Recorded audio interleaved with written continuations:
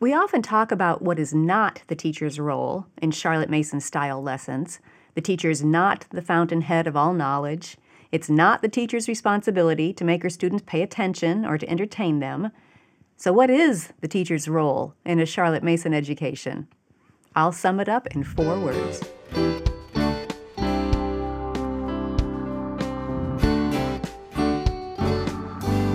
Welcome to the Simply Charlotte Mason podcast. I'm Sonia Schaefer.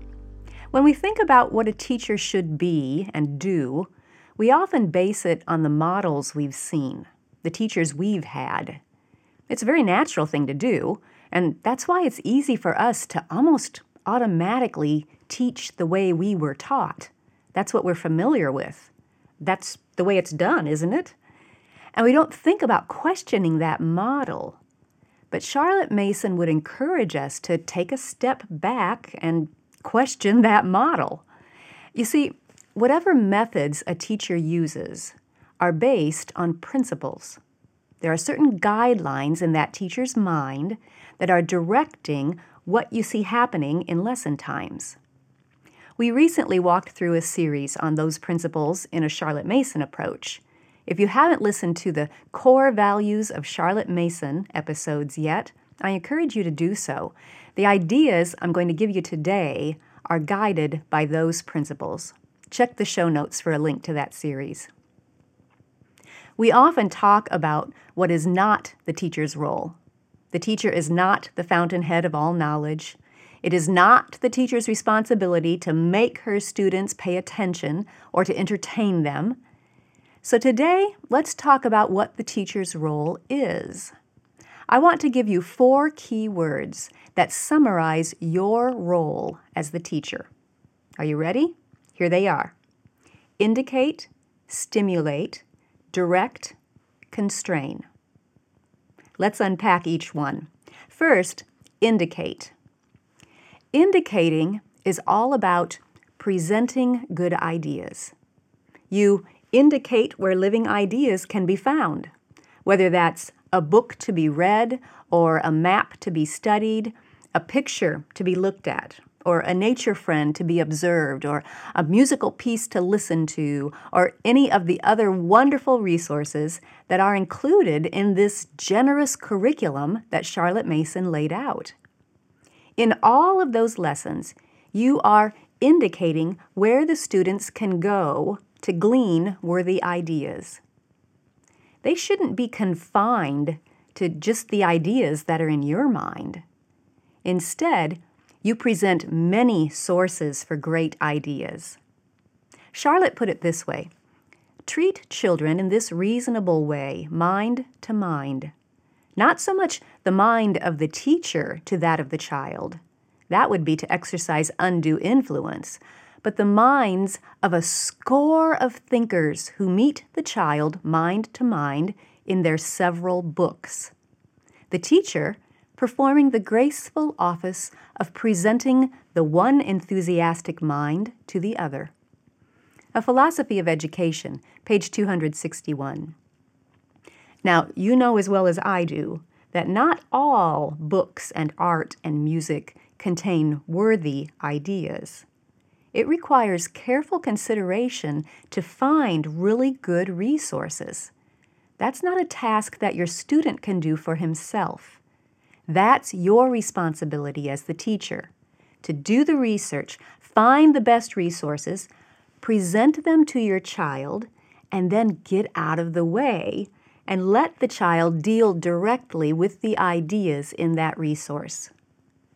We don't just tell them about the book and maybe offer a snippet or two. No, we present the really good book and then step back and guide the student as he connects with the author. Now, that guiding would include making decisions about how much to read in one lesson and how long to linger with one idea before moving on. It would also involve reading the books aloud to students in grades 1 through 3, since they can comprehend at a higher level than they can read for themselves in those lower grades. But even as you guide, You do not step between the student and the author or artist or composer. You simply indicate, here is a source of worthy ideas, and let the student get at it for himself. Charlotte said, let them learn from first-hand sources of information, really good books, the best going on the subject they are engaged upon. Let them get at the books themselves, and do not let them be flooded with a warm diluent at the lips of their teacher. The teacher's business is to indicate, stimulate, direct, and constrain to the acquirement of knowledge, but by no means to be the fountainhead and source of all knowledge in his or her own person. School Education, page 162. And now you understand where I got those 4 key words we are discussing today: indicate, stimulate, direct, and constrain. We've talked about indicate. Let's look at the next one, stimulate.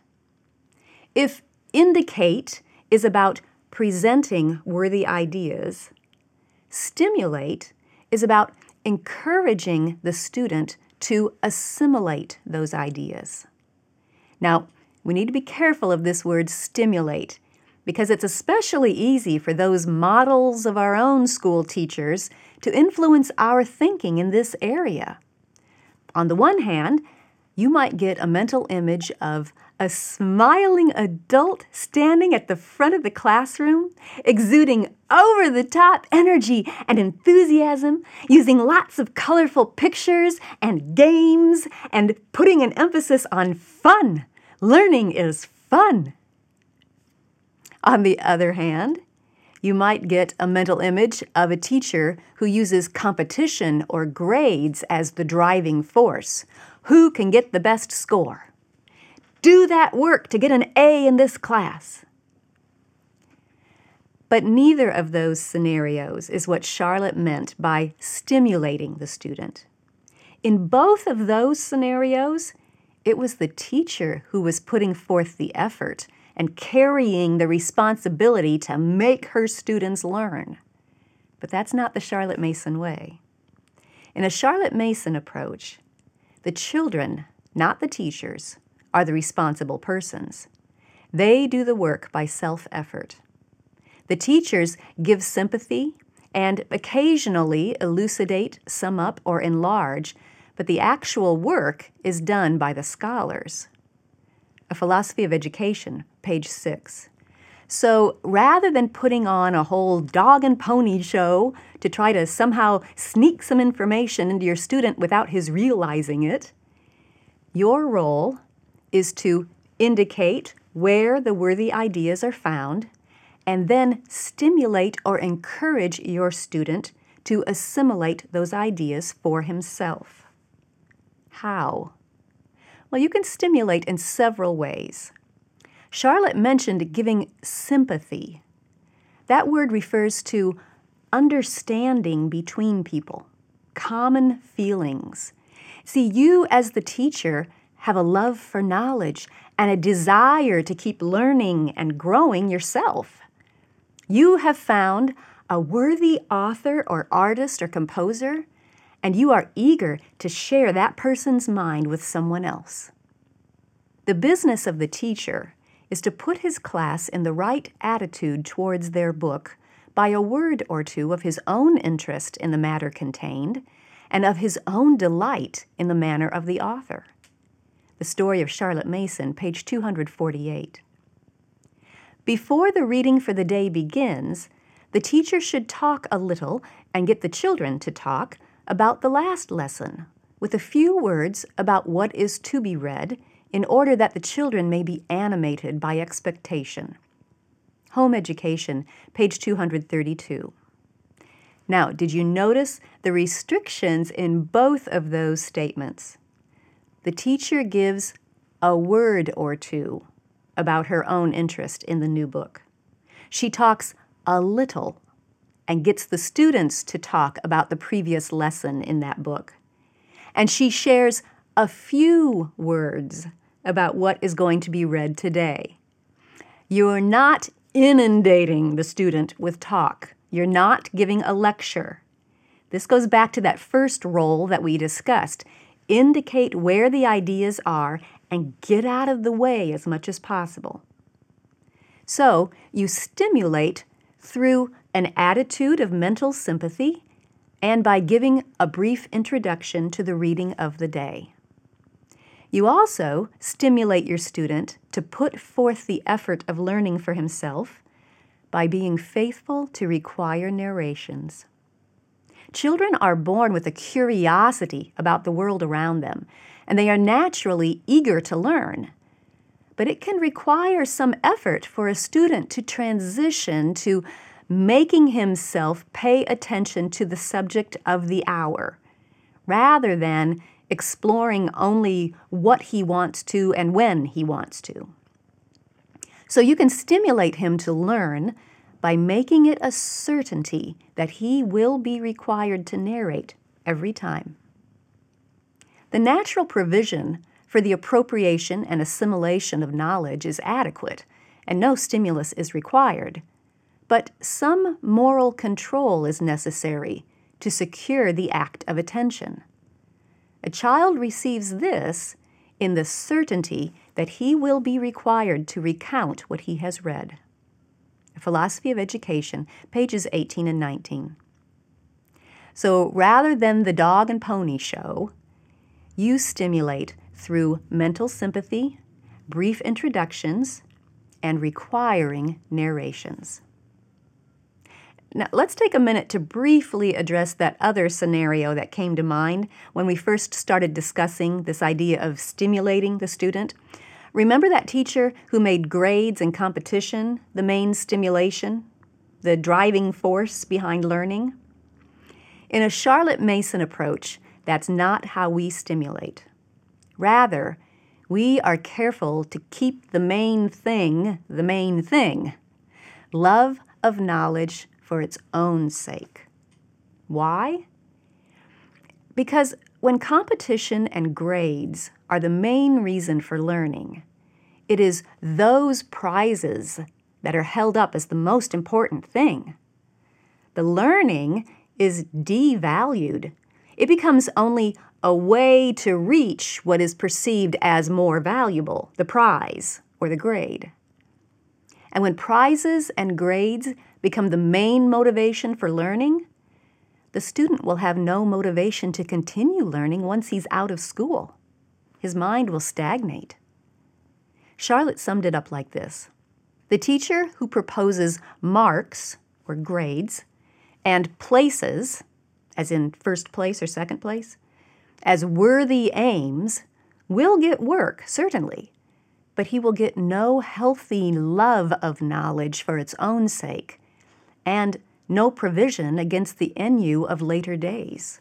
A Philosophy of Education, page 91. Ennui means a feeling of listlessness and dissatisfaction arising from lack of occupation. So the teacher sets the student up for success in future life by stimulating not with grades and prizes, but with a shared eagerness to learn and the certainty of required narrations. Okay, so you indicate where to find good ideas, and you stimulate or encourage your student to assimilate those ideas, to make them his own. Your third responsibility as a teacher is to direct. Directing is about shining the spotlight. It is directing your students' attention toward a particular idea or habit. Now, you're not saying this is the only idea or habit you should focus on. You're simply shining the spotlight on one and saying, be sure to notice this one, along with the others that you're forming a relation with. So rather than your students wandering around in the midst of a sea of great ideas, you are acting as a guide and pointing out some specific worthy ideas and habits that it would be good to give attention to. What does that pointing out look like? Well, it means that you will occasionally explain something or enlarge on an idea, or sum up and help your student to organize all that he has learned during a lesson or a series of lessons. Now, let me direct you to something. The key is in that word occasionally. Charlotte Mason style lessons are not a talk fest by the teacher. You want your student to do as much of the mental work as possible for himself, but you can occasionally direct his attention to a specific idea. You can also direct his attention to a specific habit. Now, this doesn't mean that you will lecture him on that habit. Rather, directing towards a good habit means that you will require and reinforce the discipline of good habits during those school lessons, as well as in home life. Charlotte explained what he wants of his teacher is moral and mental discipline, sympathy, and direction. School Education, page 170. The habits of mental activity and of application are trained by the very means employed to cultivate that of attention. The child may plod diligently through his work, who might be trained to rapid mental effort. The teacher herself must be alert, must expect instant answers, quick thought, rapid work. The tortoise will lag behind the hare, but the tortoise must be trained to move every day a trifle quicker. Aim steadily at securing quickness of apprehension and execution, and that goes far towards getting it. Home Education, page 149. So those practices and that expectation of steady, if slow, growth are how you direct your student toward good habits. But along with that, you also need to help your student avoid bad habits. For example, in reading lessons, the child who has been taught to read with care and deliberation until he has mastered the words of a limited vocabulary usually does the rest for himself. The attention of his teachers should be fixed on 2 points: that he acquires the habit of reading, and that he does not fall into slipshod habits of reading. Home Education, page 226. And that brings us to the 4th responsibility of a teacher, to constrain. The whole goal of constraining is to maintain an atmosphere that's conducive to learning. In order to do that, you constrain your student as needed to prevent bad habits of thinking and behaving. That might mean, as previously mentioned, keeping watch to make sure your student is not developing slipshod habits of reading. It could also mean making sure that narrations and discussions don't get off track and end up clear over on some random topic that has nothing to do with the reading. Evidently, that was a challenge in Charlotte's day, too. She wrote, "As for understanding what they read, the children will be full of bright, intelligent remarks and questions, and will take this part of the lesson into their own hands. Indeed, the teacher will have to be on her guard, not to let them carry her away from the subject." Home Education, page 206. Constraining might involve helping your child to grow in the habit of prompt obedience.